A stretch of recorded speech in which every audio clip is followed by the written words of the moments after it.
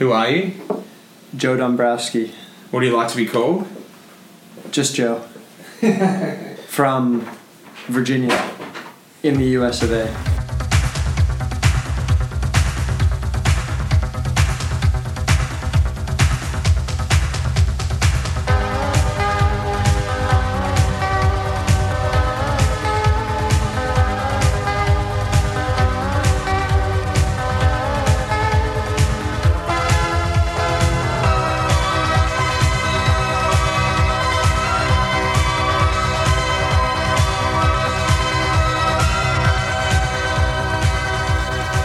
Joe Dombrowski, welcome. Thanks for having me. Now, this is the first we've done. Straight after the stage, we've rushed into the room. We're pretty fresh. It was a hard day today. Mm-hmm. So the other ones have been a little bit more relaxed on the rest days. So we've sort of pushed to make this happen. Joe was a big man for the podcast, so it wasn't that hard to get him in the room. Thanks, man. No worries. Today, let's talk about today actually, seeing as we've just finished. Mm-hmm. Today was a flat day, a little breath in the final part of this race. It seemed like it was going to be. Mm-hmm. And we went on the front foot to try and get our sprinter, Sasha, for the win, which involved you riding on the front, your favourite thing to do. Yep. And then all of us played a part in the rest of the race, setting him up for the climb and then on the climb and then leading out in the sprint. Unfortunately, he didn't get up there. But as we just discussed in the bus, it was a well-executed plan. Yeah. And I sort of liked it. I liked working with everyone today and really going for a goal. Yeah. And, I think that you get more out of people when there's a little pressure by default from taking up the race. Yeah. You mean out of Sasha, say, the sprinter? Or out of Sasha, but out of everyone. Yeah. Because it's like, look, if we're going to control this race, then, for example, if Hugh and I are the first to ride, it's not our job to, be there with 5Ks to go or 10Ks to go. That's on someone else. But if we've done our job, then that someone else is suddenly like, I better be there with 5K. I got to be there. Yeah. And then the guy after that, the sprinter's like, I got to deliver. Yeah. And I think it brings everyone up, and not that it creates this big stress in the team. I think it actually does. While there's a little pressure to perform on everyone, I don't think it creates stress. I actually think it creates team unity. So I think almost that in this team, I've seen us more and more in the last year or two take up the race and ride, but in the past I didn't see that as much. And I think that, we've gotten more out of guys, not only in the end result, but also in the execution of the result. Sometimes, that's not stuff you see on TV or in the results, but within the bunch, people notice that. And, whether it's riders or directors or whoever, the people at the race that see things with their eyes firsthand see that. And I think it makes a difference. It does. Like, I would say, to go back on that, is that there also has to be a mutual respect between the riders within the team. Because I feel like we've created that, having not worked with you guys, a couple of you guys ever before this Giro, I feel like we've quickly created in the last, whatever it is, 2 weeks, the few days before the race, plus the 10, 12 days now, this really good respect between each other.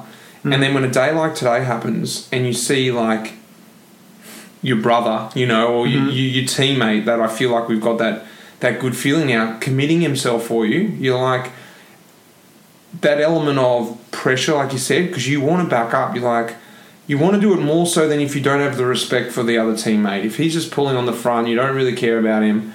You're like, yeah, I probably should be there, but whatever. But when you really respect your teammate a lot, and you see, for instance, you and Hugh today riding on the front from kilometre 10, which isn't your thing on a flat race, doing that, committing, and you're like, yeah, I want to give back to you. Yeah. And I think it was Woodsy was saying to me the other day, he's like, actually it was today in the Peloton, he's like, because he didn't have a role really for him going for the win, say, so he felt like he had to go back and get bottles. And I said, Woodsy, I don't really ever want to see you going back to get bottles. He's like, I said, for him being a GC man, every drop is a little bit of energy. And it might sound ridiculous, but you got to look at it like that. Sure.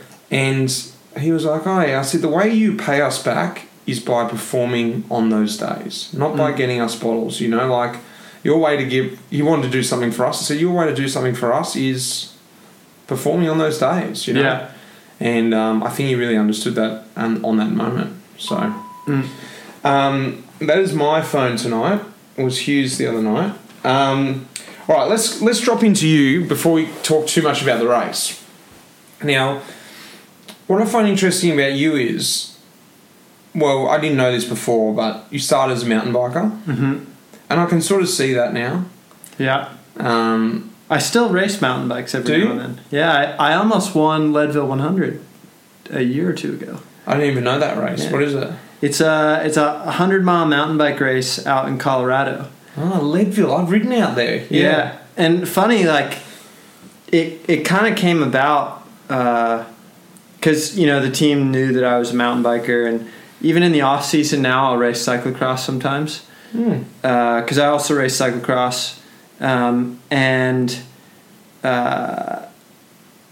Matt Bowden, our communications guy, was like, you ever think about doing Leadville? Because it's like the big mountain bike race in the U.S.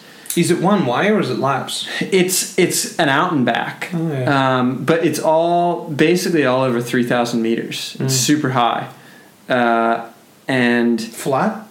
No, it's got, I think, 4,000 or 5,000 meters of climbing. It's hard. More or less flat. Yeah. I think it's the hardest single day of racing I've done ever. Shit.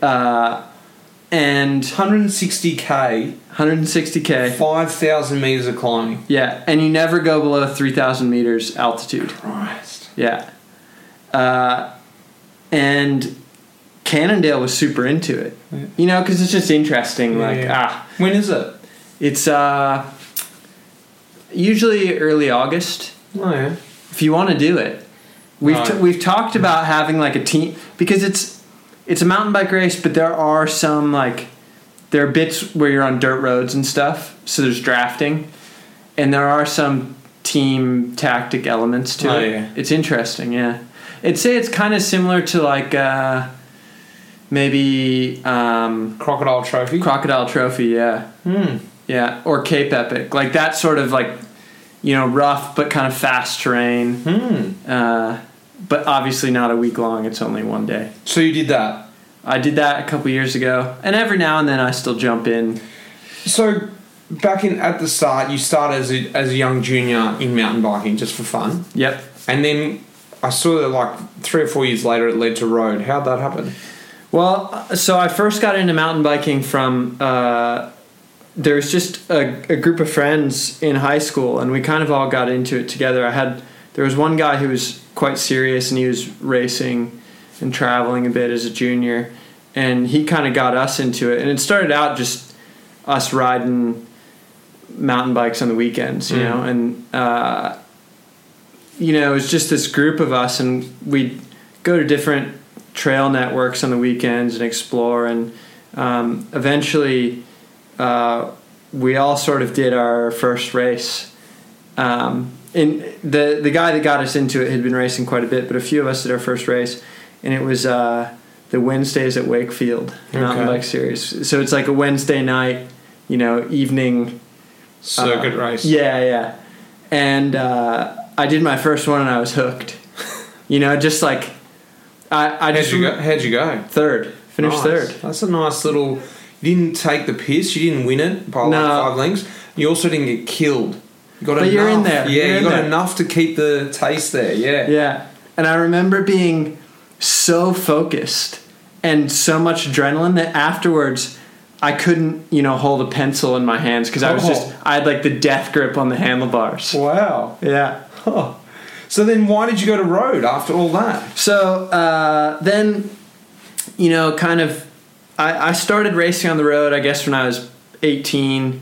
And it was mostly because, back home we had local group rides and the local bike shop had a racing team. So, I'd ride with those guys on the weekends and, we'd have like a Wednesday night Worlds sort of ride. And I started traveling to races with them and... road races? To road races, yeah. And, I just sort of ended up making the switch. And ultimately, I still love mountain biking, and I mountain bike a ton in the off-season, but I found that the racing was a bit more engaging in the sense that mountain biking can get to be a bit like just time trialing. Like if you're the best guy, you're always going to be there in kind of the first 5. If you're mid-pack, you're always going to be kind of mid-pack.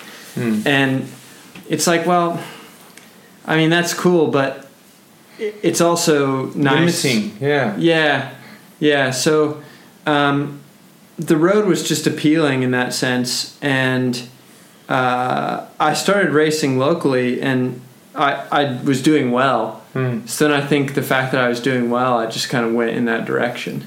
Yeah, right. And then I saw you were quickly snapped up by Livestrong. They're what would you call that team? They're is it all under 23? It was. Now I think they've gone to Pro Conti just so they can get into some more races, but at the time it was only under 23. And that was probably a big deal because it was in the middle of sort of like when Lance was at his peak. Yeah. So was it like Lance's little team? Was that how it was viewed? Yeah, pretty much. And actually the thing was I got a friend, his name's Chris Hayes, he's from my hometown, and he's raced for a long time. Never was like a top pro, but he raced at a really high level, and he lived in Austin, Texas for quite a while when he was younger. And so when he's the same age as Lance and Chan McRae and, Kevin Livingston, a lot of these guys that were based, because at the time Austin, Texas was kind of this hub of pros in the US. Yeah. So in the Lance Armstrong era. Yeah, like back when even before Lance was world champion, like way back in the 90s. Right. Yeah. Okay. So my buddy Chris, would always go training with Lance and these guys, and he was good friends with Bart Nags, who was Lance's manager, and also managed the U.S. Postal and Discovery teams. Right. And at some point I was winning races locally, and it was 18 or 19, and Chris, unbeknownst to me, sent this email to Bart and was like, hey, we got this kid in town, and he's riding really strong, and he doesn't, he's not raced much. He's only a Cat 4 or something on the road, but you can just tell he's strong and he's winning races. So, I don't know what your all's like talent identification looks like, but keep an eye out for him.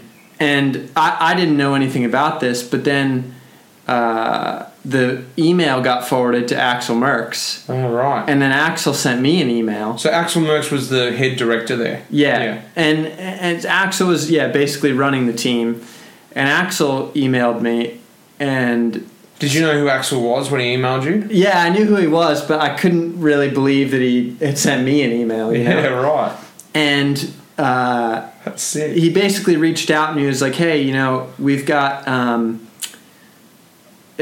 open spot at Tour of Utah, and we could add you as a stagiaire because it's after August 1st. If you're interested, we'll pay your flight, we'll give you some kit, and you can come race with the team for the week. And the stagiaire is just a trial rider. Right. Yeah. Right.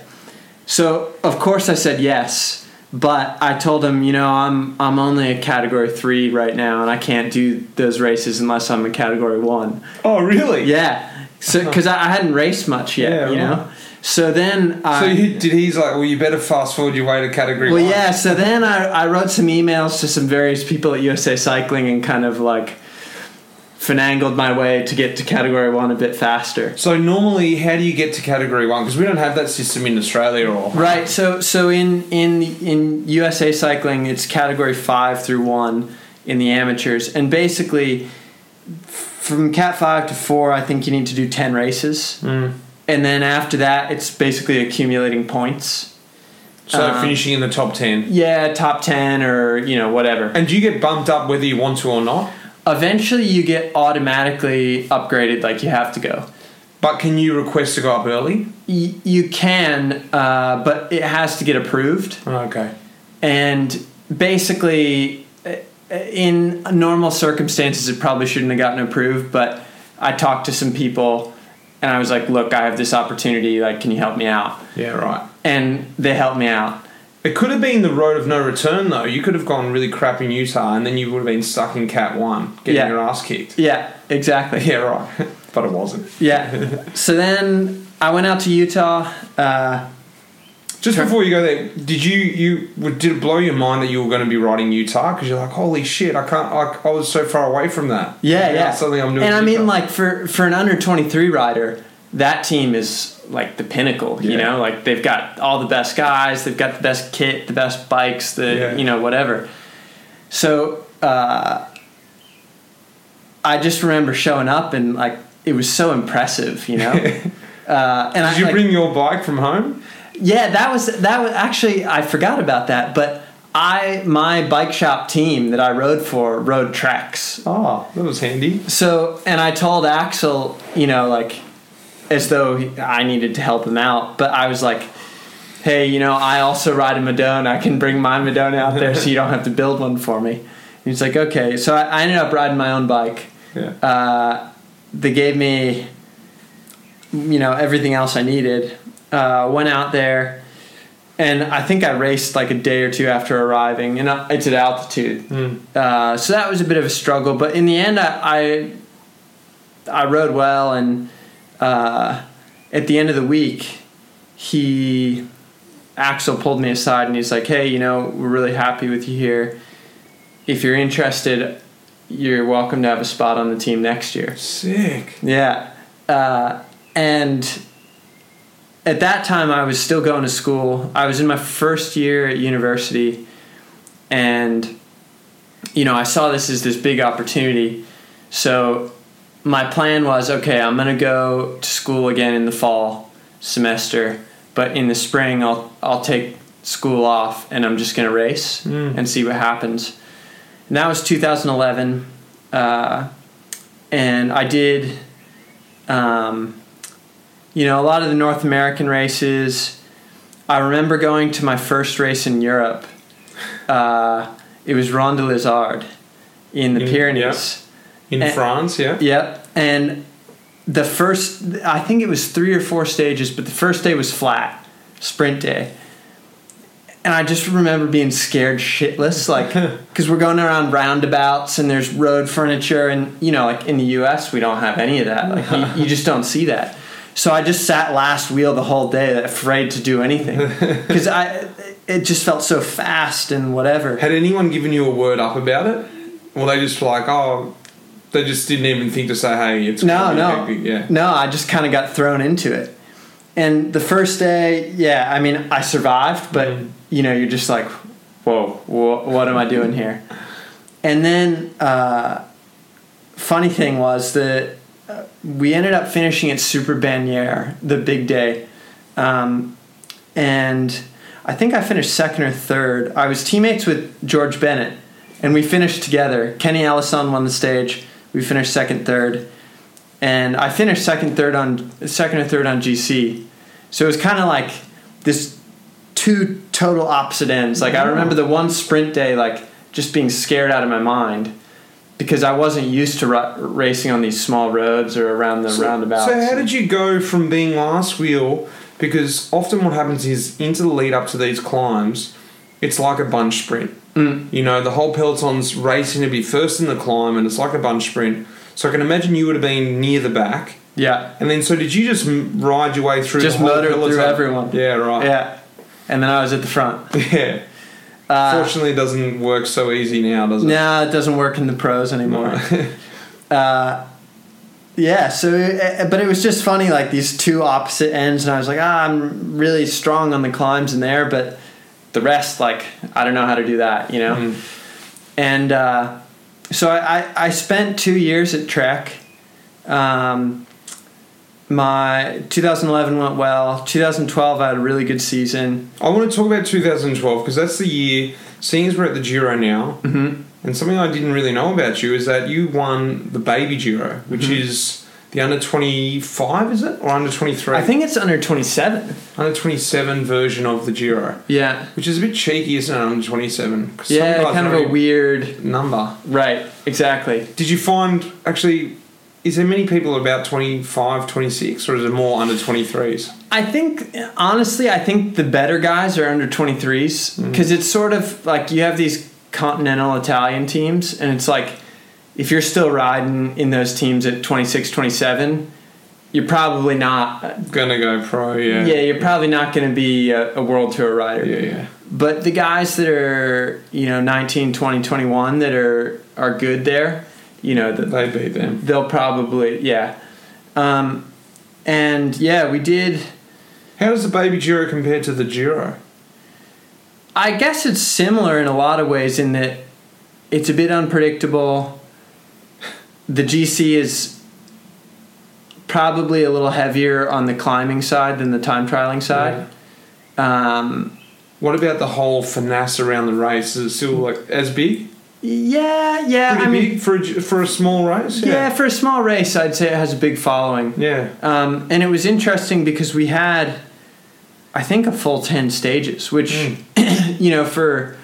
for a race of that level is, I don't think there's another race, you've got like Tour de l'Avenir, but I think that's 7 days. The thing that makes that hard too is the thing we have here, and I guess the reason why we can go 21 days is because we've got so much support around us. Yeah. Got the extra staff. We've also got the bus. Yeah. We've got shitloads of mechanics, and that helps you to go further in the race. When you do, I remember doing Tour de l'Avenir, and you're in a van, you're getting changed in the back of the van. All that little stuff adds up by the time you get to day 10. And I remember in those days, I don't think I had a rain bag. Now I've got a rain bag in both cars, fully stocked, and I'm miffed if I've got my short sleeve Gabba but not my long sleeve Gabba. What am I going to do? Explain what a rain bag is if people don't know. So basically, you've got this bag in the back of the car, and it's got all sorts of zippers and pockets, and everything's labeled. We all have an individual one, and this is in the car that follows us in the race with the director behind. Yeah. Yep. And so you've got your spare shoes. And then basically all the clothing you'd need for any inclement weather. Rain jackets, Gabbas, rain vest, gloves, arm warmers, knee warmers, full kit. Do you put socks in? I put socks in. Do you put nicks in? Yep. Put shorts in. Put jersey. Undershirt. Do you put one of those skull caps in? Yep. Do you ever use it? No. No, me neither. No. I always put one in, but I never use it. It's those days that you finally need it that it'll be there. Exactly. Other good things are like, for example, if you wear contact lenses. Oh, yeah. It can be good to have contacts or prescription glasses in case, sometimes like one falls out. And I mean, I wear contacts. My vision's not so bad, but some guys, it's like if a contact falls out, they can't see, so stuff like that.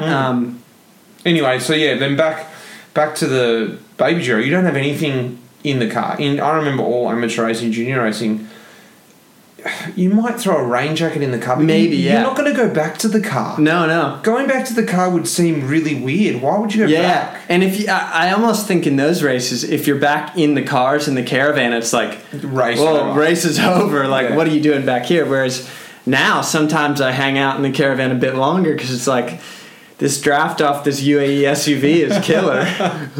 Exactly. All right, well, I want to talk to you a bit more another time. We're only just doing quick snippets of each teammate.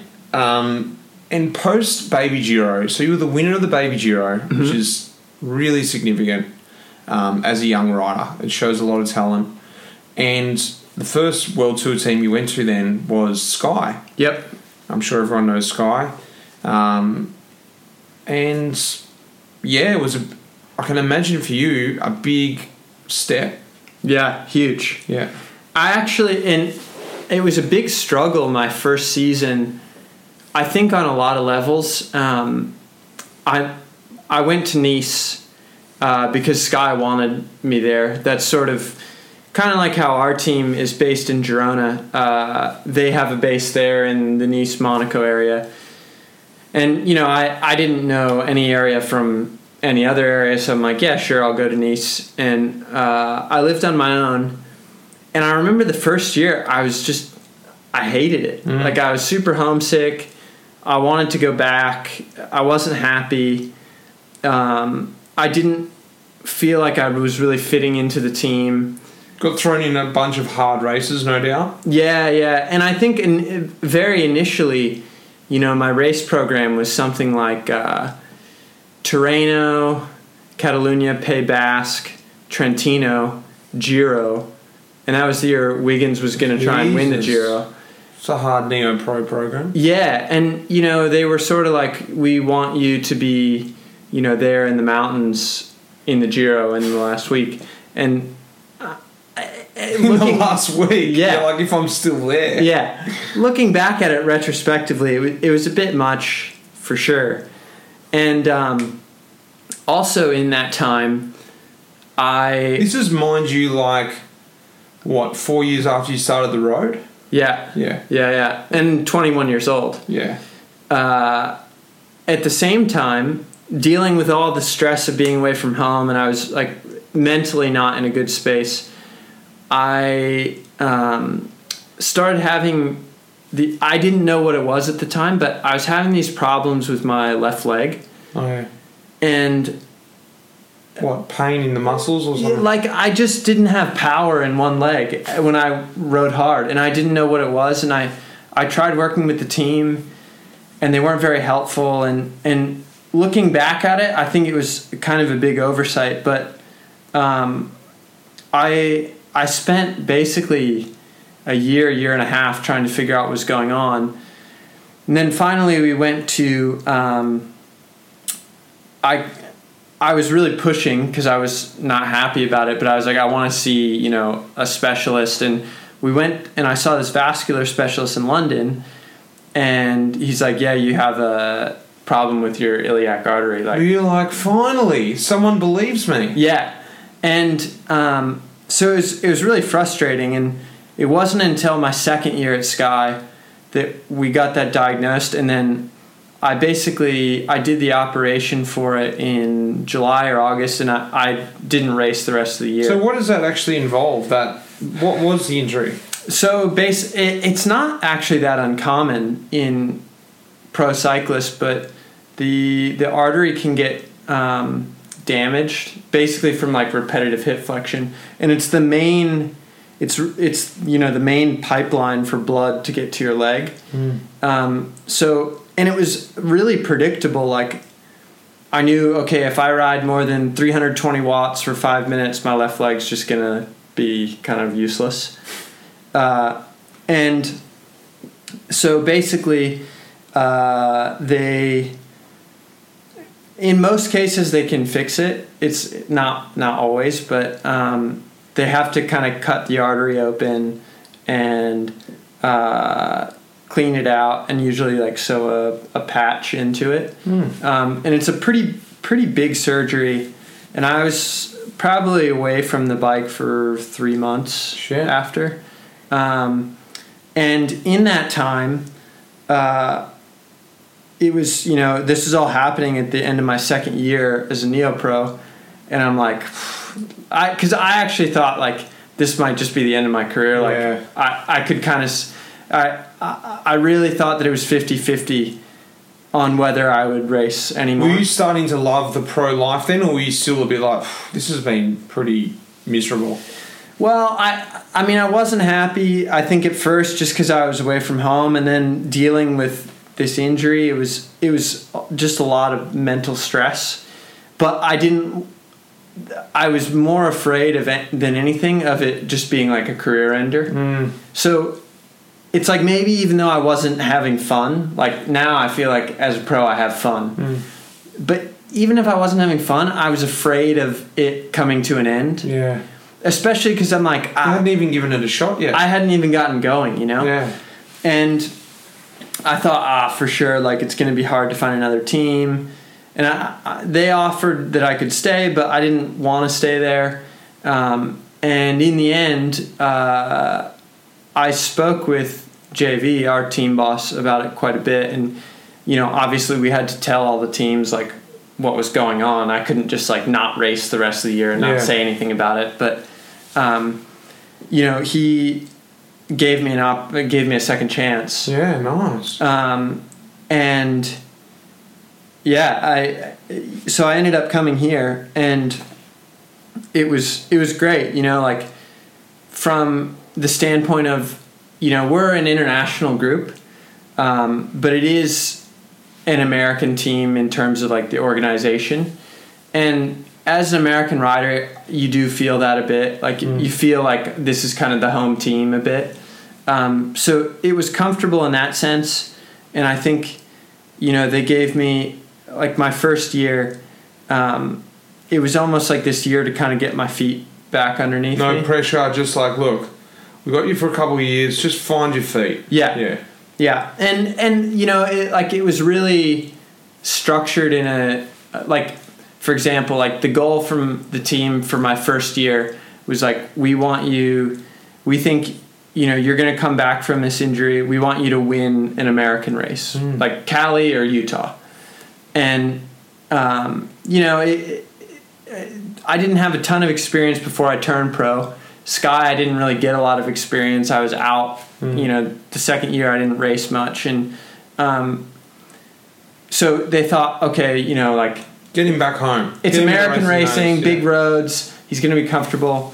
And it went well, you know, and I was there in both those races. Did you win Utah? I ended up winning Utah, yeah. That first year or the second year? The first year. Wow. Yeah. What a comeback. Yeah. I think that first year here, I was top 10 in my first race on the GC. And then, yeah, I was up there. I think I was 4th or 5th in California. Just started feeling good, motivated. Yeah. Just like, And I felt like, you know, I'm happy here and this is good. And then, yeah, I've really loved it here. And 2015 was a good year getting back. 2016, I had a really great season. Last year, I struggled a bit and didn't have the best year, but I've enjoyed it here, and I'd like to stay here, and hopefully this year's great too. And here we are now. Here we are. 2018 in the 2018. Giro. Yeah. Still half the big boy to go. Yeah.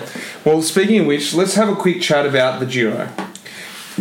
So I've only got a few funny little questions here. How many Giros is this for you? Giri. Is that what it's called? Yeah. I think it's like, you don't say espressos, you say espressi. Oh, right. I've been saying it wrong the whole time. It's kind of like that. What is it, Giri d'Italia? I suppose so, yeah. Sort of like how it's Tours de France. True. Not Tour de France's. Yeah, that's true. Oh, right. Giro, yeah, right. How many Giris then? This will be the third. Nice. Yeah, 2016, 17, yeah, third. Third, okay. And what do you like and what do you hate about the Giri? I would say that I like the sort of pulse of the race, and I know that's a bit ambiguous, but the way the bunch races, I think, is suited to my characteristics, especially in the second half of the race. The first half, a lot of times you have some more sprint stages. Maybe you have one or two uphill finals, but it's typically not like big mountain days. You know, it's maybe just flat and then the last climb. But in general, you know, maybe we could say this year's a bit different. But in general, it's a little more relaxed here than you don't have this feeling that you're racing a classic every day. Yeah. You know, it's not big stress. It's a little easier to move around the bunch. And then typically in the last week, you have big mountain days, you know, and sometimes it's an uphill start. And at that point, you know, guys are far enough down in the GC. The bunch is tired enough that they let him go. And then the guys just battle it out on the final mountains. Yeah. And it suits me. And I think, you tend to like the racing that suits you. So, yeah, I like it. My least favorite, I don't know. I don't know if there's anything I really dislike. Because, even aside from the way the bunch races, I like the Italian culture. I'm a coffee guy, but and in the past, sometimes I'll bring an AeroPress and hand grinder and beans and all that. But, the level of coffee in Italy, it might not be the highest in the world. And I know Italians are going to argue with me on that. It might not be the hipster coffee shop in Australia or London or wherever. But in general, you can get pretty good coffee pretty much everywhere. And I kind of enjoy just trying everything. Every morning I order a cappuccino, and I like to just take it in. This is what you're serving. Great, interesting. Yeah. And because we have great chefs, and they're amazing, and we eat really well, and it's definitely something to look forward to. But because of that, we always know that it's going to be amazing, and I feel like sometimes that takes a bit of the excitement out of having something really good. And you never get anything shit. Yeah. So that's like kind of my why, I might not get to try the food here, which is generally also excellent in Italy, but the coffee, it's probably going to be pretty good. Might get a bad one, but when I get a really good one, you appreciate it. I'm just jonesing about it, Good call. Really good call. We've almost covered what's the best thing about Italy? Well, you've almost covered that there, but do you have another opinion? I'm going to say food and drink, but also I'm a bit of both a car nerd, but also like an interior design nerd. And when it comes to producing beautiful things, Italy's incredible. Yeah. Whether it's like beautiful furniture or beautiful cars. Their top of the line stuff is... Their top of the line stuff is really just amazing. And I think it's a country of production, especially in the north. The north produces some amazing things. Around Milan area. Yeah. All right, last question. And you didn't really get much talk today, but what was the Pello talk of today for you? Well, today, doing the job that I was doing, riding the front early on, I would actually say there wasn't much talk because, it's interesting riding on the front because in a way it sucks. Like, I'm pushing wind. I'm not really a rider for the flat, so when you're pushing wind, it's like... It's like me trying to ride uphill. Yeah, you're like, this sucks, But the flip side of that is, also the same type of rider, the skinny climber, you're probably also not the type of rider that likes racing with your elbows out, fighting for position. So in a way, it's also quite relaxing to ride on the front. You can just do what you need to do. Exactly. Because you forget that there's a whole bunch behind you. Exactly. And occasionally there are I would say there's two pieces of riding on the front that I really enjoy. One is I don't have to deal with anybody else. It's just me, the few other guys I'm with, we're all in it together. And there's a mutual respect between you all. There's mutual respect. And we might be on different teams, but we're all there for the same goal. Yeah. So we respect each other. The second bit, and I don't get to do this often, and today wasn't a good day for it because we were on big roads.